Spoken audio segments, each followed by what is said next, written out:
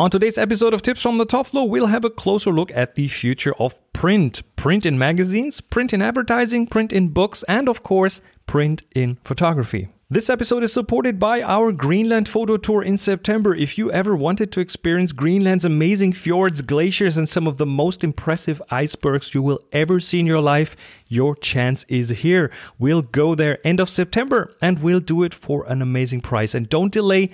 Time is of the essence. Not only are the spots on the tour going fast, also the spots on the flights that take you to Greenland are quite limited. So be quick. Go to discoverthetopfloor.com or tap the link in the show notes. That's discoverthetopfloor.com. This is Tips from the Top Floor, episode 862 for April the 11th, 2019. Tips from the top floor, tips from the top, all right, from the top floor. Hey, hello, this is Chris. What's been going on? Well, not too much photography since I returned from Norway. You know, my life happens in spurs and in seasons, and in like there's the photo tour, which means a lot of photography, and then there's some post-production, and then there's office work and stuff. But this time around, it's really exciting because a lot of the things I do are related to photography in one way or another. Pretty much everything, actually. And I've just finished the article on wide-angle photography, on wide-angle people photography, in German. But if you speak the language, this might be interesting for you. This will be out in a magazine named CT Fotografie, and it's one of Germany's biggest photo magazines. Very proud of that, especially as and it's fitting because today we have a question about print on the show. Also in the middle of revamping a website again, discoverthetopfloor.com, the photo tour and workshop website. It's not quite done yet, but there are some changes that will make the whole site easier to navigate, and there will also be a couple of new sections, so it should be out in a few weeks. I'm also about to head out to our Film Extreme workshop in Berlin. It's coming up. Really looking forward to that over the next few days. Again, we do this annually, and it's just taking film to places that it wasn't supposed to go. But interestingly enough, we can take it to these places. So that is fun. Of course, I've also been recording other shows. Interesting for some of you might be the latest episode of The Future of Photography. We had a great guest on the show, an interview with an industry insider who is the editor of a big website and is very, very deeply linked in. And we talked to him about where photography is going and about how the mirrorless camera market has been in a sharp decline for a year. This is interesting because we have the best cameras out there technology-wise, but people are not buying them anymore. This is drastic. These are drastic things, and there's some speculation what this will mean for some of the manufacturers. So that is a really interesting one. And of course, I've been planning for new photo tours, which I do almost all year round. And if you haven't seen the Greenland one in September, that's a bit of a gem. Not just price-wise, but, well, it's Greenland for crying out loud. And that one won't be on a ship. The last one in Greenland we did on a ship, but this one instead will have our home base in Isertok, and we'll take like fast boats up and down the coast on day trips to explore the fjords and the glaciers and the icebergs. And doing it this way just enables us to offer this at a really competitive price. So that's a really interesting tour. Also about to add a couple of new tours for next year. The one will go to Ethiopia, probably March next year. And especially there, the Omo Valley, with its numerous tribes that still live like they used to. But this is, I've seen pictures. I'm teaming up with Tim again, who has been there a couple of times now, and this is all well-organized tour, but full of experiences, and also working to add another gem.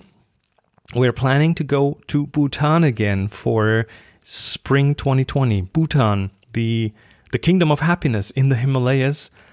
And this time, we're planning to extend the tour towards the east of Bhutan. And the reason that is significant is that while Bhutan in general has very limited tourism, I mean, they really don't let a lot of tourists in. But most people who visit stay in the west of the country. So the east is almost untouched by tourism. And I find this exciting. No one else is going there.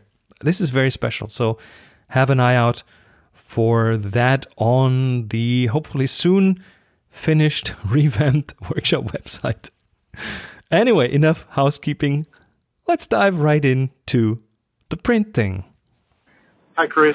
This is Jim Kloss from Joliet, Illinois, USA.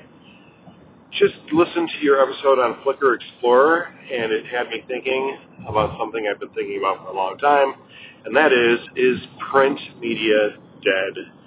Specifically, large portrait displays on walls. More and more, the work I do revolves around the delivery of digital files that typically are used to, bolster somebody's digital portfolio or social media. And people seem to be more content to print their photos when they do at their local pharmacy. So I personally think there's value in having your art hanging on the wall. And I've always felt that. And I've always felt the larger the better. But it seems to be going in the opposite direction, not recently, for a very long time. So I'd like to hear your thoughts. Am I wrong? Am I onto something? Is this just the new world we have to live in? All right, thanks. Bye. Thanks, Jim. Is print dead? It's a very big question. I'm not sure I have a good answer, but I certainly have some thoughts on that. Let's look at a few areas of print first, because I think we cannot just look at print in general. There's print in magazines. There's print in advertising. Of course, there's print in books and print in photography in general. And people still read magazines. Let's start with magazines. People still read magazines. Just looked at some numbers. I think in the United States, there's still like over 3/4 of the U.S. adults still read print magazines. But there is a decline there. There's clearly a decline, so those numbers are shrinking. And publishers are in the process of kind of reevaluating the role that print will play for them. But then Apple has just announced Apple News Plus, which is like a continuation of their news service and their newsstand and magazine stand. And that thing will include, or does, I haven't looked at it because I don't think we have it here in Germany. But that thing includes like hundreds of magazines and newspapers in a digital form for $10 a month, I believe. Correct me if I'm wrong. Which means that if you look at that, at the individual magazines and their earnings, that will just earn them a fraction of what they used to earn per sold issue.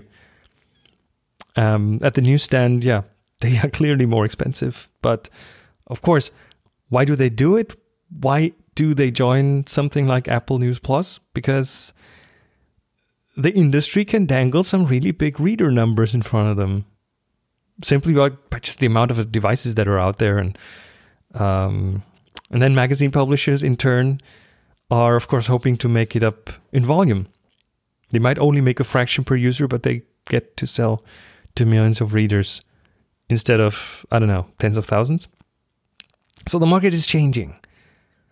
That's also true in advertising. You've mentioned wall displays. I think you were probably more looking at galleries, but of course, I mean, there's print everywhere around us. Print is still a big factor in displays on the walls. There's still a ton of print billboards and displays on street level, on cars, on almost any surface you can think about. But even there, we see more and more screens, right? Those who rent out those screens and billboards, they must have some business case for making that a viable thing, right? And of course, I mean, digital or screens in that context give you different options. Replacing print with an expensive display apparently has its advantages. You won't need people to climb up there and glue the new printed campaign to the billboard. Instead, you can like instantly swap it out anytime. You can use moving images. That's a new thing. You can, in the end, probably come up with entirely new business models based on that thing being a screen. So, yeah, there is probably a business case there. But if you look closely in the magazine space, print is also seeing a resurgence of some kind, especially in times where like print is seen by many businesses as the less competitive space compared to online.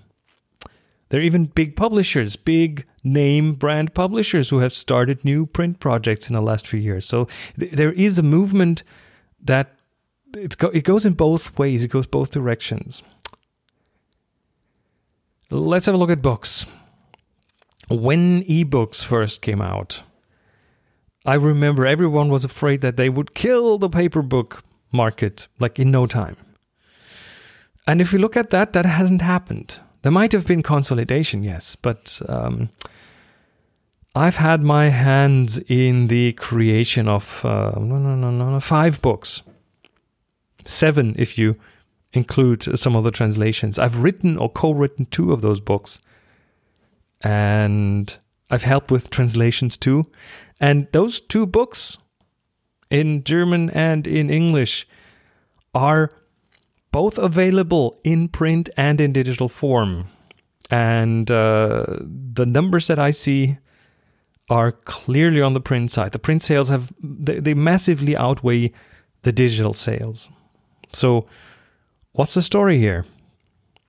And I think the answer is in the type of publication that we're looking at. If you look at just written content, if you look at novels, I don't have the numbers, but I guess their electronic versions are on the rise. But if you look at publications where design is important, layout is important, then the numbers probably look different. And in general, print is tangible, right? Print is beautiful. Print makes it easier for the reader to cut through clutter. And it just works better in some contexts than in others. And here's a quote from a webpage that I read when doing some research here. They write, "You can't put a website on a coffee table." And the iPad and other tablets, they have not managed to do that just yet. Now, let's look at photography and in general, photography. Here's an interesting thing. Here's a very interesting thing that just recently has happened, and that is the latest CIPA report. It shows some dramatic developments. Now, CIPA is the Camera and Imaging Products Association. These guys, that's like an industry association, international industry association. They collect numbers of sales and stuff, and the condensed version of their current report is the digital camera market is in sharp decline. And the analog products like Fujifilm's Instax are selling like hotcakes. Now, over on, I do this other podcast, The Future of Photography. You might have heard of it. And over on that, Adrian Stock and I look into future developments in photography. And by the way, you should definitely subscribe. On the current episode, we talk to an industry expert, and his name is James Arteas, and he's the editor of digitalcameraworld.com. And here's a quick excerpt from our 1 hour long discussion. Well, I think the main takeaway, certainly in terms of the direction of the industry, when the big boys caught up, so when Canon and Nikon both decided, hey, full frame mirrorless is actually a thing, we should probably get in on this. That really has been the big thing. The whole industry is throwing its weight behind full frame mirrorless because they see this as the next big thing. And on a technological level, that is true. But camera shipments are down 35% year on year. And that's truly, truly staggering. Since February last year, we're selling 1/3 less cameras. I mean, that's kind of an alarming and upsetting statistic. Everything you could possibly want in a new camera has been given to us. and yet there are now a third less cameras being shipped and sold. But consumers don't seem to be responding.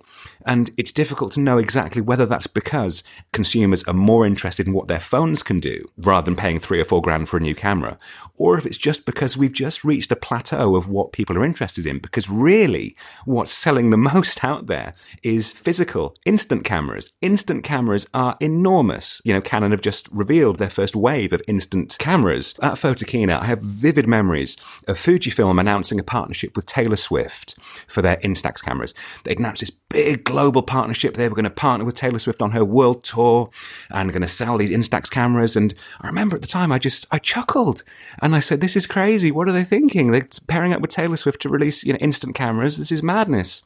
And then fast forward to January, February, and it turns out Fujifilm have sold nearly 1 million Instax cameras every month. Okay. This is interesting numbers, right? And by the way, you can hear the total conversation we had with him over on the Future Photography podcast. Link is in the show notes. Let me restate what he just said there and what the CIPA report says. Since February 2018, system camera sales have gone down 35% across the industry. That's a crazy slope. And at the same time, Fuji's Instax is selling almost 1 million analog cameras per month, that is. Let that sink in. I mean, if that trend continues, there will be casualties. I think that's almost a given. I don't believe that all digital camera manufacturers will survive that. So why is the market developing like this? This is, I believe, at least partially within the discussion of print versus digital, right? And while there's a lot of speculation why the market is changing the way it is, and while there are probably a lot of different factors at play, I believe that one of them is the perceived value that people see in something that they can hold in their hands, as opposed to something that's much more interchangeable. So, Jim, while I think digital isn't going anywhere, I believe the cards are being shuffled right now, and print has a very good shot at staying relevant or even at gaining additional relevance. And while things might be different in the various eras of print, just in general, overall, people want something tangible. I think that's very clear. People want something that's fun and unique, and I love the smile on people's faces when I give them a one-of-a-kind physical photo. That's the photo that they will put on their fridge, and not one of the thousands of digital photos that live in the cloud.